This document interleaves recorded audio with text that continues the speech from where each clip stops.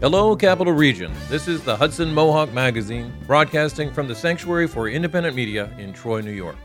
On today's program, we'll have a special holiday edition featuring what many believe is the late Reverend Martin Luther King Jr.'s most important speech, Beyond Vietnam, A Time to Break Silence, delivered at Riverside Church on April 4th, 1967.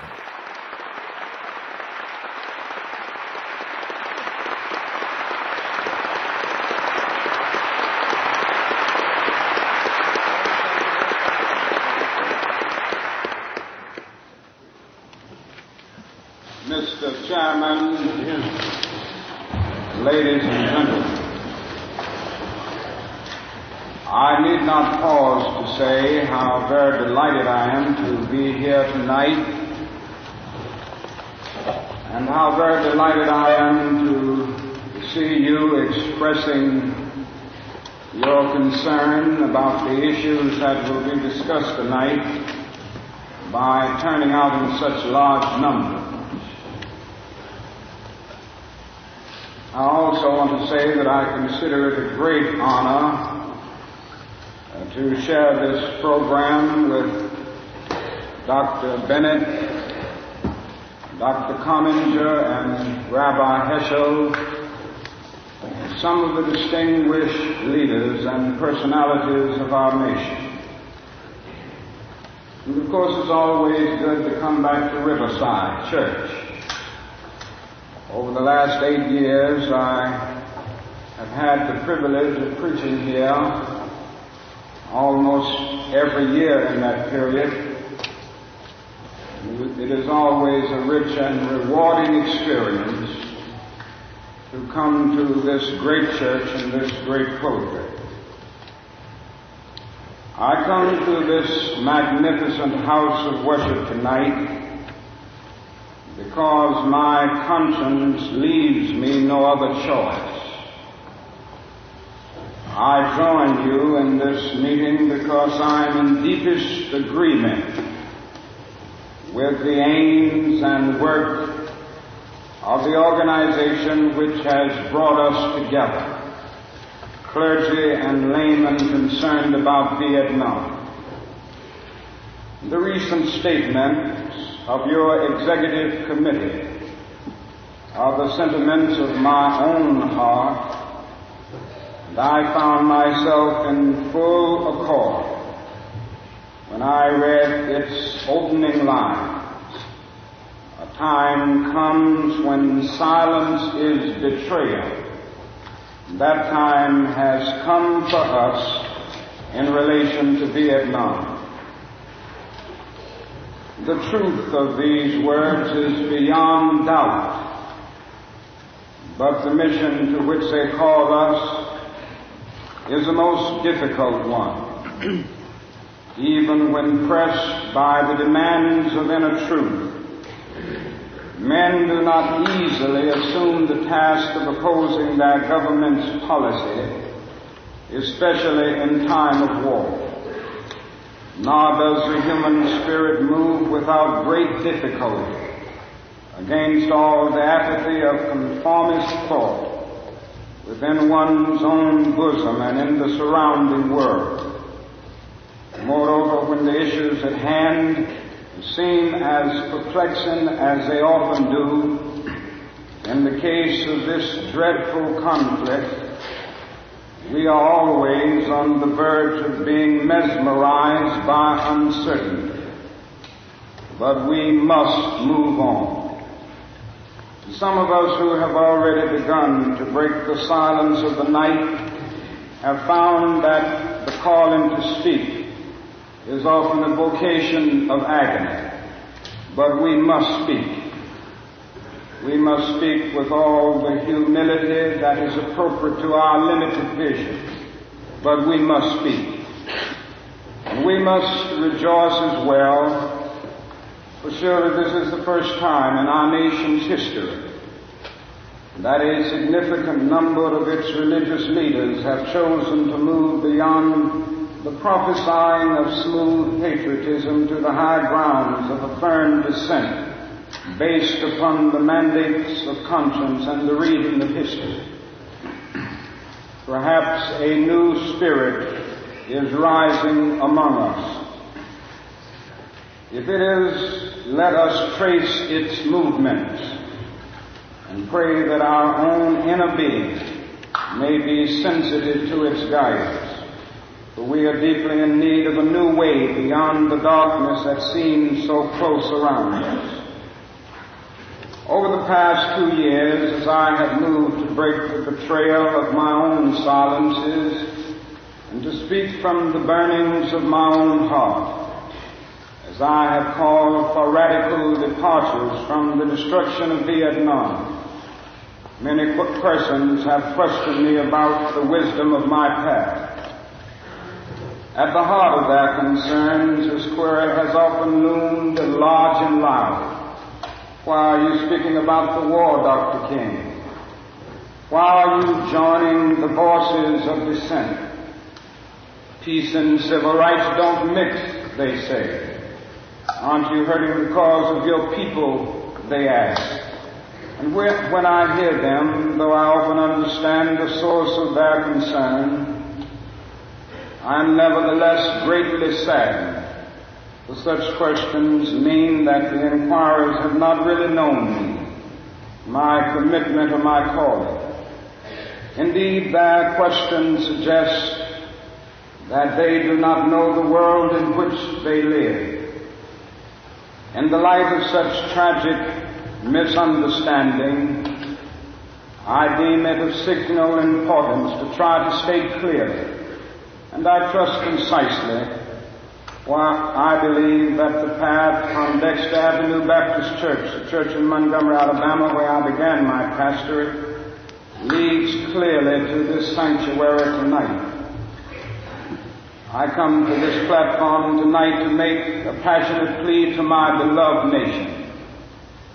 This speech is not addressed to Hanoi or to the National Liberation Front. It is not addressed to China or to Russia. Nor is it an attempt to overlook the ambiguity of the total situation and the need for a collective solution to the tragedy of Vietnam. Neither is it an attempt to make North Vietnam or the National Liberation Front paragons of virtue, nor to overlook the role they must play in the successful resolution of the problem. While they both may have justifiable reasons to be suspicious of the good faith of the United States, life and history give eloquent testimony to the fact conflicts are never resolved without trustful give and take on both sides. Tonight, however, I wish not to speak with Hanoi and the National Liberation Front, but rather to my fellow Americans. Since I am a preacher by calling, I suppose it is not surprising that I have 7 major reasons for bringing Vietnam into the field of my moral vision. That is, at the outset, a very obvious and almost facile connection between the war in Vietnam and the struggle I and others have been waging in America. A few years ago, there was a shining moment in that struggle. It seemed as if there was a real promise of hope for the poor, both black and white, through the poverty program. There were experiments, hopes, new beginnings. Then came the build-up in Vietnam, and I watched this program broken and eviscerated as if it was some idle political plaything of a society gone mad on war. And I knew that America would never invest the necessary funds or energies in rehabilitation of its poor so long as adventures like Vietnam continue to draw men and skills and money like some demonic destructive suction tube. So I was increasingly compelled to see the war as an enemy of the poor and to attack it as such. Perhaps a more tragic recognition of reality took place, and it became clear to me that the war was doing far more than devastating the hopes of the poor at home. It was sending their sons and their brothers and their husbands to fight and to die in extraordinarily high proportions relative to the rest of the population. We were taking the black young men who had been crippled by our society and sending them 8,000 miles away to guarantee liberties in Southeast Asia, which they had not found in Southwest Georgia and East Holland. So we have been repeatedly faced with the cruel irony of watching Negro and white boys on TV screens as they kill and die together for a nation that has been unable to seat them together in the same schools. So we watch them in brutal solidarity, burning the huts of a poor village, but we realize that they would hardly live on the same block in Chicago. I cannot be silent in the face of such cruel manipulation of the poor. My third reason moves to an even deeper level of awareness, for it grows out of my experience in the ghettos of the North over the last 3 years, especially the last 3 summers. As I have walked among the desperate, rejected, and angry young men, I have told them that Molotov cocktails and rifles would not solve their problems. I have tried to offer them my deepest compassion while maintaining my conviction that social change comes most meaningfully through nonviolent action. But they ask, and rightly so, what about Vietnam? They ask if our own nation wasn't using massive doses of violence to solve its problem, to bring about the changes it wanted. Their questions hit home, and I knew that I could never again raise my voice against the violence of the oppressed in the ghettos without having first spoken clearly to the greatest purveyor of violence in the world today, my own government. For the sake of those boys, for the sake of this government, for the sake of the hundreds of thousands trembling under our violence, I cannot be silent. For those who ask the question, are you a civil rights leader? And thereby mean to exclude me from the movement for peace, I have this further answer. In 1957, when a group of us formed the Southern Christian Leadership Conference, we chose as our motto to save the soul of America. We were convinced that we could not limit our vision to certain rights for black people, but instead affirmed the conviction that America would never be free or saved from itself until the descendants of its slaves were loosed completely from the shackles they still wear. In a way, we were agreeing with Langston Hughes, that black bard of Holland, who had written earlier, "Oh yes, I say it plain, America never was America to me, and yet I swear this oath, America will be." Now it should be incandescently clear that no one who has any concern for the integrity and life of America today can ignore the present war. If America's soul becomes totally poisoned, part of the autopsy must read Vietnam. It can never be saved so long as it destroys the deepest hopes of men the world over. So it is that those of us who are yet determined that America will be are led down the path of protest and dissent, working for the health of our land. As if the weight of such a commitment to the life and health of America were not enough, another burden of responsibility was placed upon me in 1954, and I cannot forget that the Nobel Peace Prize was also a commission to work harder than I had ever worked before for the brotherhood of man. This is a calling that takes me beyond national allegiances. But even if it were not present, I would yet have to live with the meaning of my commitment to the ministry of Jesus Christ. To me, the relationship of this ministry to the making of peace is so obvious that I sometimes marvel at those who ask me why I'm speaking against the war. Could it be that they do not know that the good news was meant for all men, for communists and capitalists, for their children and ours, for black and for white, for revolutionary and conservative? And they have forgotten that my ministry is in obedience to the one who loved his enemies so fully that he died for them. What then can I say to the Viet Cong, or to Castro, or to Mao as a faithful minister of this one? Can I threaten them with death, or must I not share with them my life? Finally, as I tried to explain for you and for myself the road that leads from Montgomery to this place, I would have offered all that was most valid if I simply said that I must be true to my conviction, that I share with all men the calling to be a son of the living God.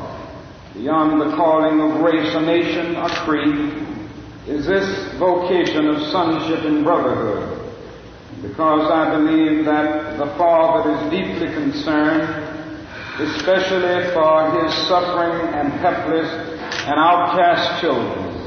I come tonight to speak for them.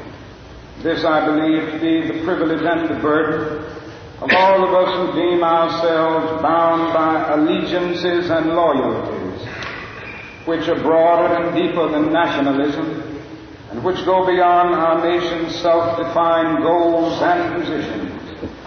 We are called to speak for the weak, for the voiceless, for the victims of our nation, for those it calls enemy. For no document from human hands can make these humans any less our brothers. And as I ponder the madness of Vietnam, and search within myself for ways to understand and respond in compassion, my mind goes constantly to the people of that peninsula. I speak now not of the soldiers of each side, not of the ideologies of the Liberation Front, not of the Hunter inside Gone, but simply of the people who have been living under the curse of war for almost 3 continuous decades now.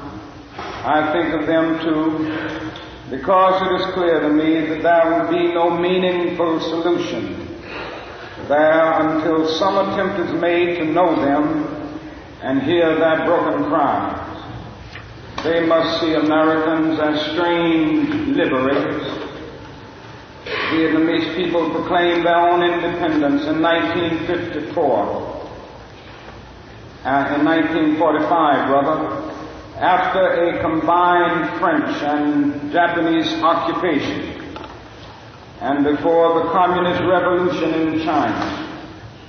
They were led by Ho Chi Minh.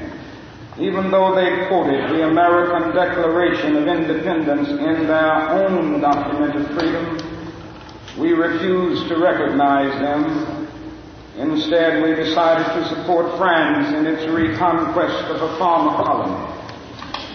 Our government felt then that the Vietnamese people were not ready for independence. We again fell victim to the deadly Western arrogance that has poisoned the international atmosphere for so long. With that tragic decision, we rejected a revolutionary government seeking self-determination, and a government that had been established not by China, for whom the Vietnamese have no great love, but by clearly indigenous forces that included some communists. For the peasants, this new government meant real land reform, one of the most important needs in their lives. For 9 years following 1945, we denied the people of Vietnam the right of independence. For 9 years, we vigorously supported the French in their abortive effort to recolonize Vietnam.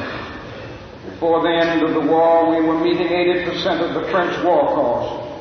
Even before the French were defeated at Dien Bien Phu, they began to despair of their reckless action, but we did not. We encouraged them with our huge financial and military supplies to continue the war even after they had lost the will. Soon we would be paying almost the full cost of this tragic attempt at recolonization.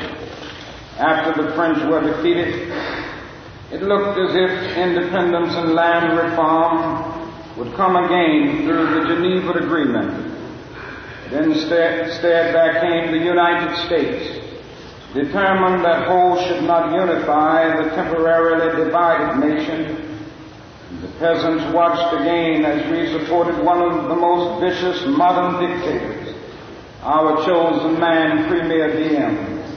The peasants watched and cringed as Diem ruthlessly rooted out all opposition, supported their extortionist landlords, and refused even to discuss reunification with the North. The peasants watched as all of this was presided over by United States influence, then by increasing numbers of United States troops who came to help quell the insurgency that Diem's methods had aroused. Diem was overthrown, they may have been happy, but the long line of military dictators seemed to offer no real change, especially in terms of their need for land and peace. The only change came from America, as we increased our troop commitments in support of governments which were singularly corrupt, inept, and without popular support. All the while the people read our leaflets and received the regular promises of peace and democracy and land reform. Now they languish under our bombs and consider us not their fellow Vietnamese, the real enemy.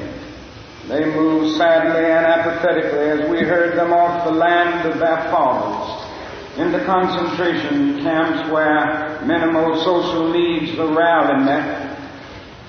They know they must move on or be destroyed by our bombs.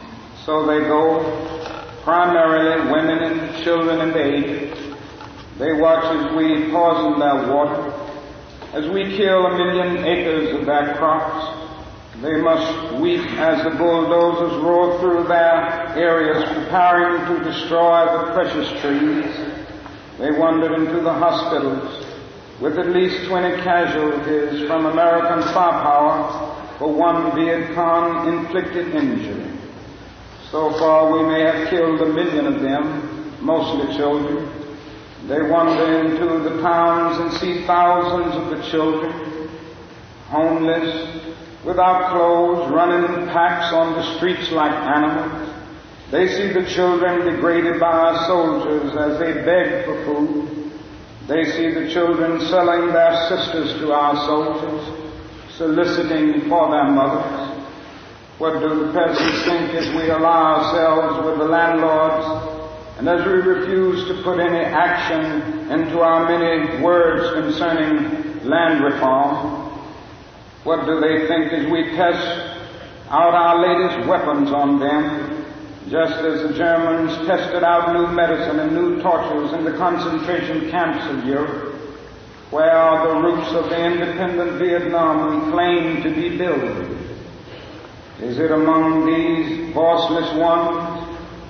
We have destroyed their two most cherished institutions, the family and the village. We have destroyed their land and their crops. We have cooperated in the crushing of the nation's only non-communist revolutionary political force, the Unified Buddhist Church. We have supported the enemies of the peasants of Saigon. We have corrupted their women and children and killed their men. Now that is little left to build on save bitterness. Soon the only solid physical foundations remaining will be found at our military bases and in the concrete of the concentration camps we call fortified hamlets.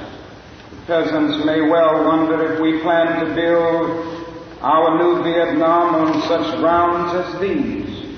But we blame them for such thoughts. We must speak for them and raise the questions they cannot raise. These too are our brothers. Perhaps a more difficult but no less necessary task is to speak for those who have been designated as our enemies. What of the National Liberation Front? That strangely anonymous group we call VC of communists. What must they think of the United States of America?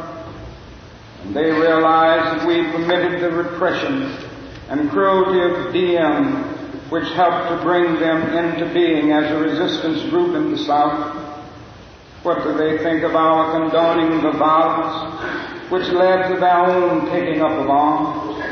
How can they believe in our integrity when now we speak of aggression from the North as if there were nothing more essential to the war? How can they trust us when now we charge them with violence after the murderous reign of Diem? And charge them with violence while we pour every new weapon of death into their land? Surely we must understand their feelings, even if we do not condone their actions. Surely we must see that the men we supported pressed them to their violence. Surely we must see that our own computerized plans of destruction simply dwarf their greatest acts. How do they judge us when our officials know that their membership is less than 25% communist and yet insist on giving them the blanket name? What must they be thinking when they know that we are aware of their control of major sections of Vietnam, and yet we appear ready to allow national elections in which this highly organized political parallel government will not have a part? They ask how we can speak of free elections when the Saigon press is censored and controlled by the military junta. And they're surely right to wonder what kind of new government we plan to help form without them, the only party in real touch with the peasants. They question our political goals and they deny the reality of a peace settlement from which they will be excluded. Their questions are frighteningly relevant. Is our nation planning to build on political myth again, then show it up from the power of new violence? Here is a true meaning and value of compassion and nonviolence when it helps us to see the enemy's point of view, to hear his questions, to know his assessment of ourselves. For from his view, we may indeed see the basic weaknesses of our own condition. If we are mature, we may learn and grow in profit from the wisdom of the brothers who are called the opposition. So too with Hanoi. In the north, where our bombs now pummel the land, and our mines endanger the waterways, we are met by deep but understandable mistrust. To speak for them is to explain this lack of confidence in Western words, and especially their distrust of American intentions now. In Hanoi are the men who led the nation to independence against the Japanese and the French, the men who sought membership in the French Commonwealth and were betrayed by the weakness of Paris and the willfulness of the colonial armies. It was they who led a second struggle against French domination at tremendous cost, and then were persuaded to give up the land they controlled between the 13th and 17th parallel as a temporary measure at Geneva. After 1954, they watched us conspire with Diem to prevent elections which could have surely brought Ho Chi Minh to power over a united Vietnam. They realized they had been betrayed again. And we ask why they do not leap to negotiate. These things must be remembered. Also, it must be clear that the leaders of Hanoi considered the presence of American troops in support of the Diem regime to have been the initial military breach of the Geneva Agreement concerning foreign troops. And they remind us that they did not begin to send troops in large numbers and even supplies into the South until American forces had moved into the tens of thousands.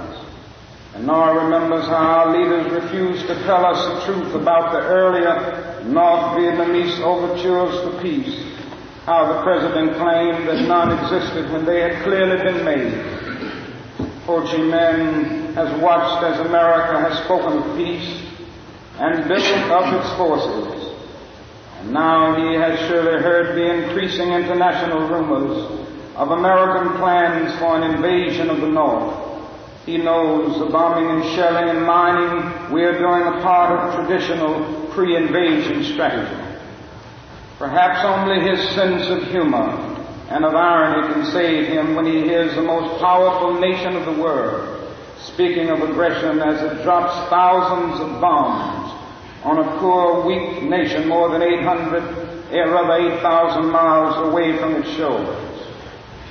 At this point, I should make it clear that while I have tried in these last few minutes to give a voice to the voiceless in Vietnam, to understand the arguments of those who are called enemy, I am as deeply concerned about our own troops there as anything else.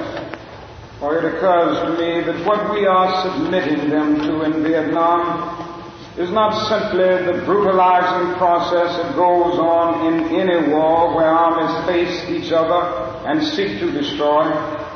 We are adding cynicism to the process of death, for they must know after the short period there that none of the things we claim to be fighting for are really involved. Before long, they must know that their government has sent them into a struggle among Vietnamese. The more sophisticated surely realize that we are on the side of the wealthy and the secure while we create a hell for the poor. Somehow this madness must cease. We must stop now. I speak as a child of God and brother to the suffering poor of Vietnam. I speak for those whose land is being laid waste, whose homes are being destroyed, whose culture is being subverted. I speak for the poor of America, who are paying the double price of smashed hopes at home, death and corruption in Vietnam. I speak as a citizen of the world, for the world as it stands aghast at the path we have taken. I speak as one who loves America, to the leaders of our own nation. The great initiative in this war is ours. The initiative to stop it must be ours. This is the message of the great Buddhist leaders of Vietnam. Recently, one of them wrote these words, and I quote, "Each day the war goes on, the hatred increases in the heart of the Vietnamese and in the hearts of those of humanitarian instinct. The Americans are forcing even their friends into becoming their enemies.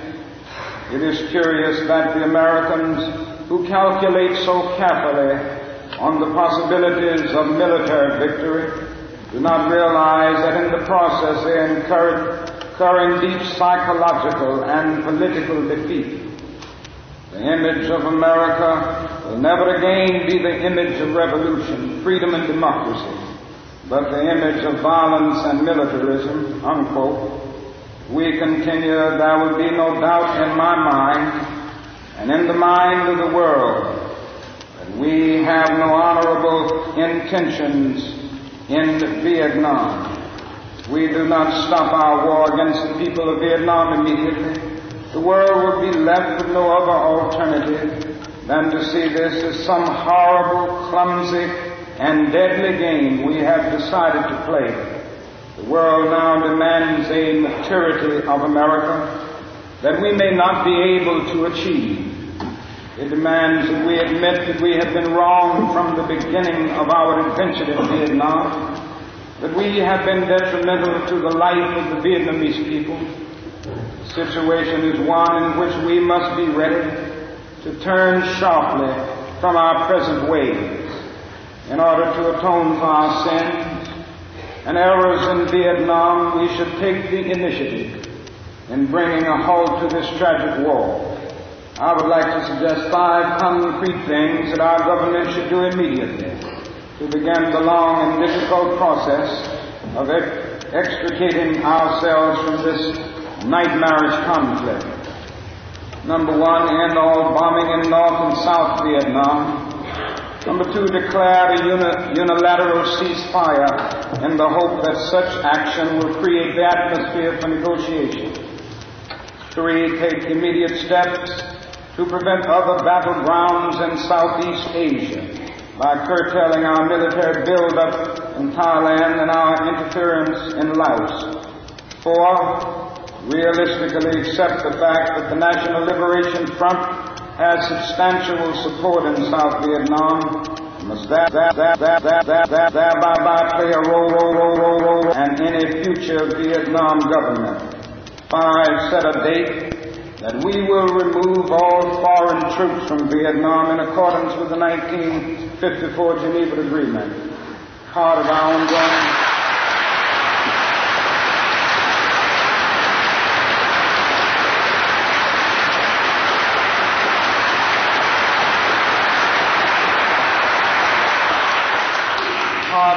ongoing commitment might well express itself in an offer to grant asylum to any Vietnamese who fears for his life under the new regime, which included the Liberation Front. Then we must make what reparations we can for the damage we have done.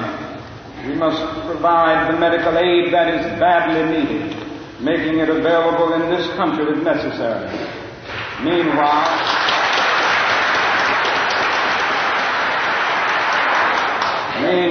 we in the churches and synagogues have a continuing task while we urge our government to disengage itself from a disgraceful commitment. We must continue to raise our voices in our lives if our nation persists in its perverse ways in Vietnam. We must be prepared to match actions with words by seeking out every creative method of protest possible. As we counsel young men concerning military service, we must clarify for them our nation's role in Vietnam and challenge them with the alternative of conscientious objection.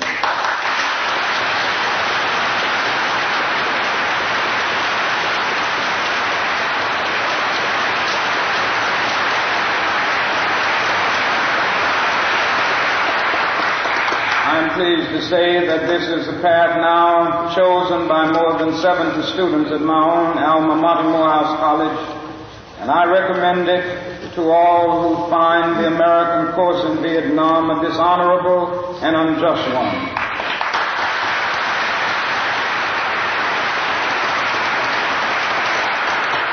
Moreover, I would encourage all ministers of draft aid to give up their ministerial exemptions and seek status as conscientious objectors.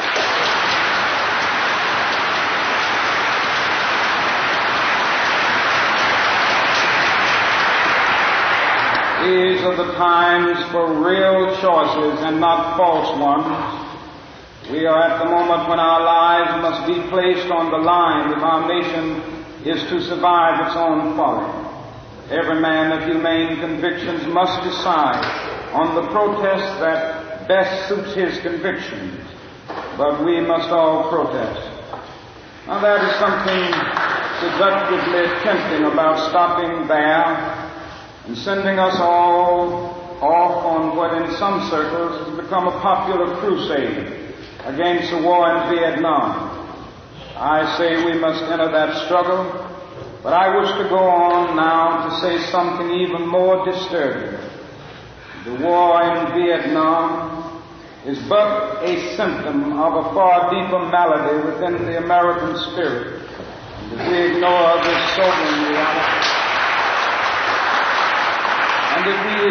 this sobering reality, we will find ourselves organizing clergy and laymen concerned committees for the next generation. They will be concerned about Guatemala and Peru. They will be concerned about Thailand and Cambodia. They will be concerned about Mozambique and South Africa. We will be marching for these and a dozen other names and attending rallies without end, unless there is a significant and profound change in American life and policy.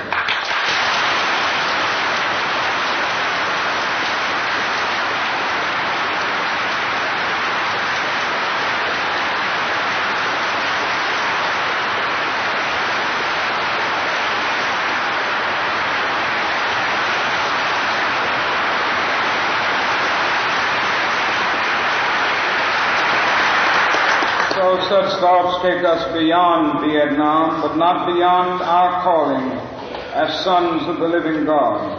In 1957, a sensitive American official overseas said that it seemed to him that our nation was on the wrong side of a world revolution. During the past 10 years, we have seen emerge a pattern of suppression which has now justified the presence of U.S. military advisors in Venezuela. This need to maintain social stability for our investments accounts for the counter-revolutionary action of American forces in Guatemala. It tells why American helicopters are being used against guerrillas in Cambodia, and why American napalm and Green Beret forces have already been active against rebels in Peru. It is with such activity in mind that the words of the late John F. Kennedy come back to haunt us.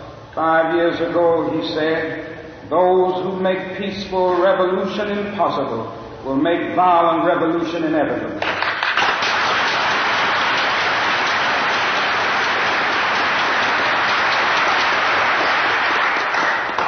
Increasingly by choice or by accident, this is the role our nation has taken, the role of those who make peaceful revolution impossible by refusing to give up the privileges and the pleasures that come from the immense profits of overseas investments. I am convinced that if we are to get on the right side of the world revolution, we as a nation must undergo a radical revolution of values. We must rapidly begin the shift from a thing-oriented society to a person-oriented society, when machines and computers, profit motives and property rights are considered more important than people. The giant triplets of racism, extreme materialism, and militarism are incapable of being conquered. A true revolution of values will soon cause us to question the fairness and justice of many of our past and present policies. On the one hand, we are called to play the Good Samaritan on life's roadside. That will be only an initial act. One day we must come to see that the whole Jericho road must be transformed, so that men and women will not be constantly beaten and robbed as they make their journey on life's highway.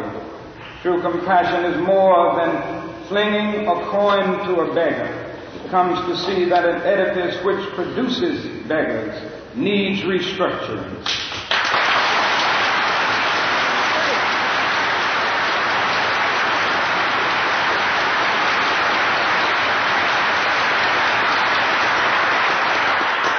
Revolution of values will soon look uneasily on the glaring contrast of poverty and wealth.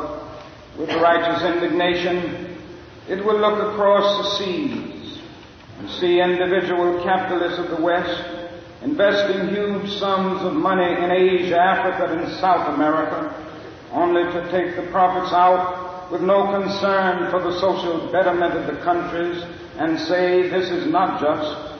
It will look at our alliance with the landed gentry of South America and say This is not just. The Western arrogance of feeling that it has everything to teach others and nothing to learn from them is not just. A true revolution of values will lay hand on the world order and say of war, this way of settling differences is not just. This business of burning human beings with napalm, of filling our nation's homes with orphans and widows, of injecting poisonous drugs of hate into the veins of peoples normally humane, sending men home from dark and bloody battlefields, physically handicapped and psychologically deranged, cannot be reconciled with wisdom, justice, and love. A nation that continues year after year to spend more money on military defense than on programs of social uplift is approaching spiritual death.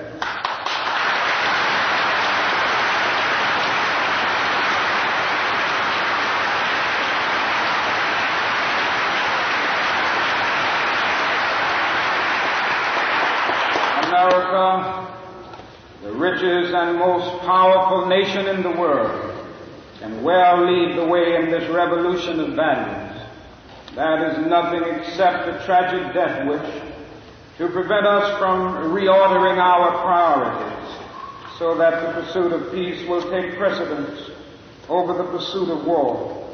There is nothing to keep us from molding a recalcitrant status quo with bruised hands until we have fashioned it into a brotherhood.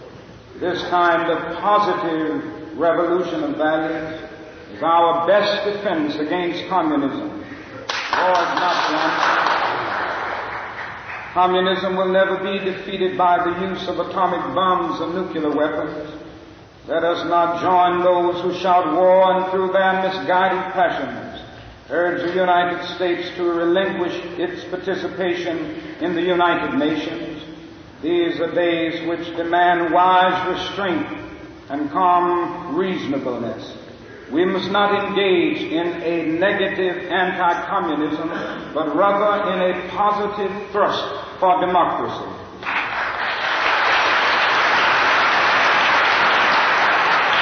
Realizing that our greatest defense against communism is to take offensive action in behalf of justice.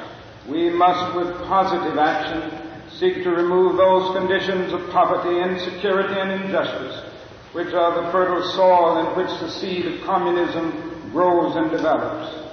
These are revolutionary times. All over the globe, men are revolting against old systems of exploitation and oppression. And out of the wombs of a frail world, new systems of justice and equality are being born. Shirtless and barefoot people of the land are rising up as never before. People who sat in darkness have seen a great light. We in the West must support these revolutions. It is a sad fact that because of comfort, complacency, a morbid fear of communism, and our proneness to adjust to injustice, the Western nations that initiated so much of the revolutionary spirit of the modern world have now become the arch anti-revolutionaries. This has driven many to feel that only Marxism has a revolutionary spirit.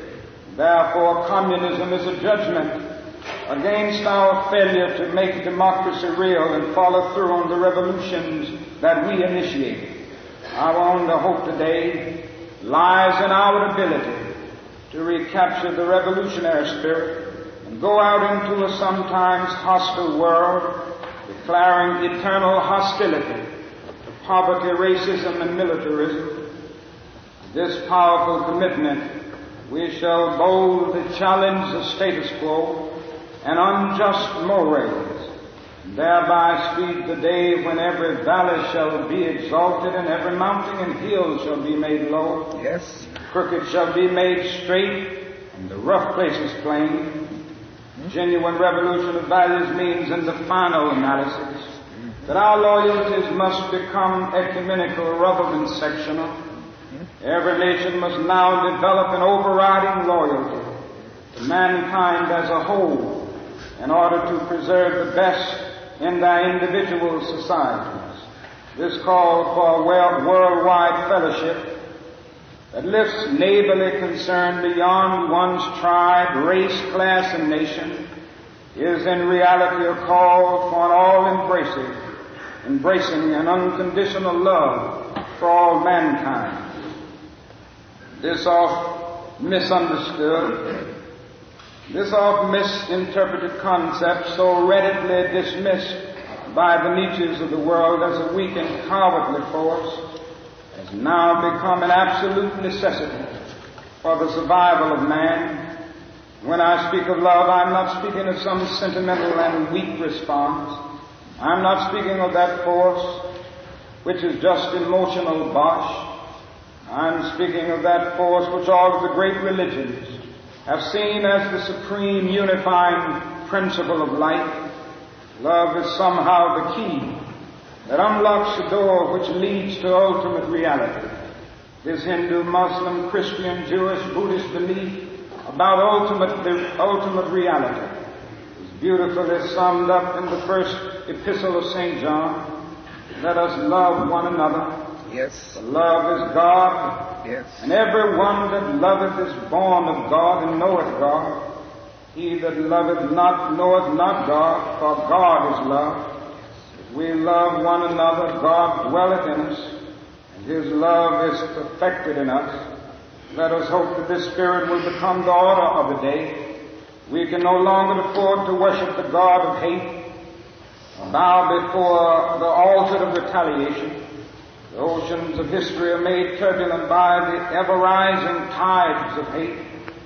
History is cluttered with the records of nations and individuals that pursued this self-defeating path of hate. As Arnold Toynbee says, love is the ultimate force that makes for the saving choice of life and good against the damning choice of death and evil. Therefore, the first hope in our inventory must be the hope that love is going to have the last word, unquote. We are now faced with the fact, my friends, that tomorrow is today.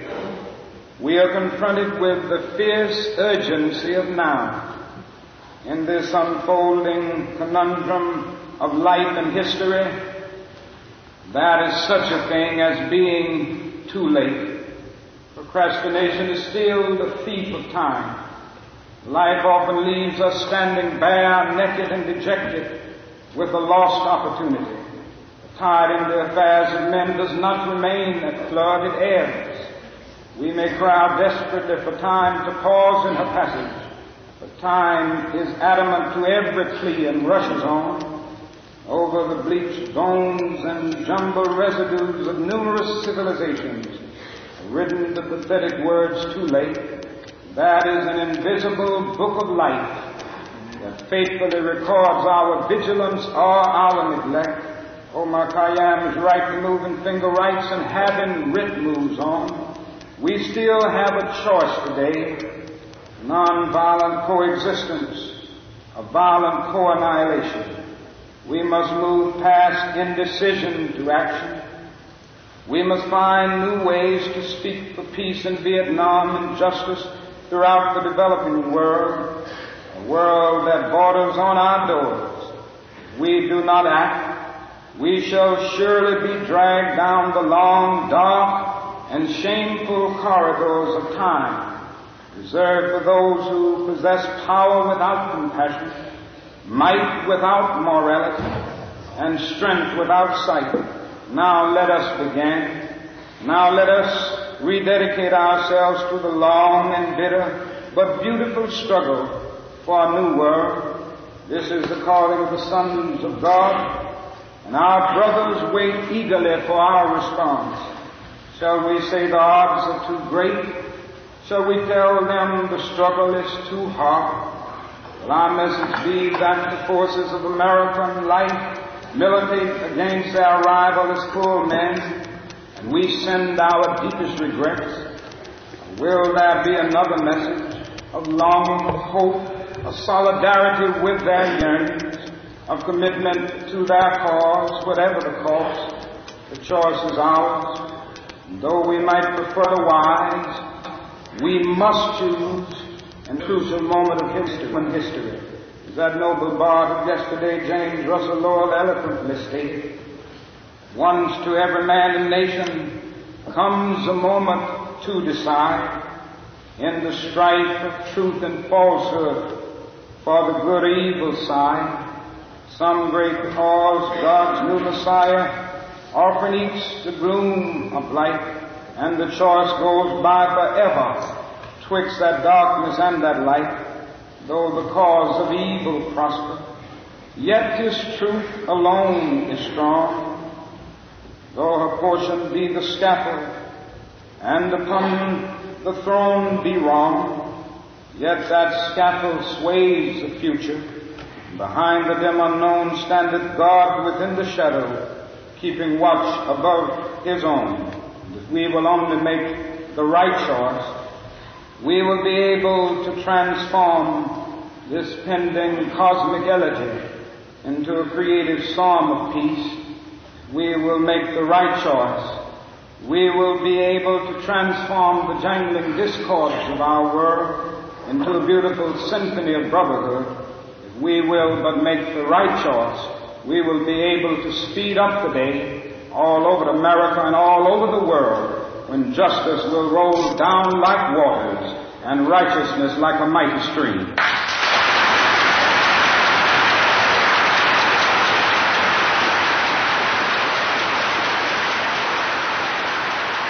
You've been listening to a special holiday edition of the Hudson Mohawk Magazine, produced at the Sanctuary for Independent Media in Troy, featuring the late Reverend Martin Luther King Jr.'s speech, Beyond Vietnam, A Time to Break Silence, delivered at Riverside Church on April 4th, 1967.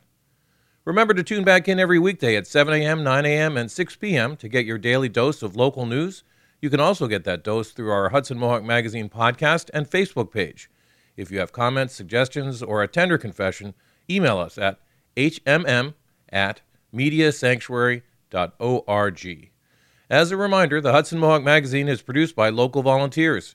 If you're interested in volunteering with our radio effort, shoot us an email at info@mediasanctuary.org, or just stop by one of our weekly meetings on Monday nights at 7:07 p.m., held right here at the Sanctuary for Independent Media. Until next time, folks, thanks for tuning in.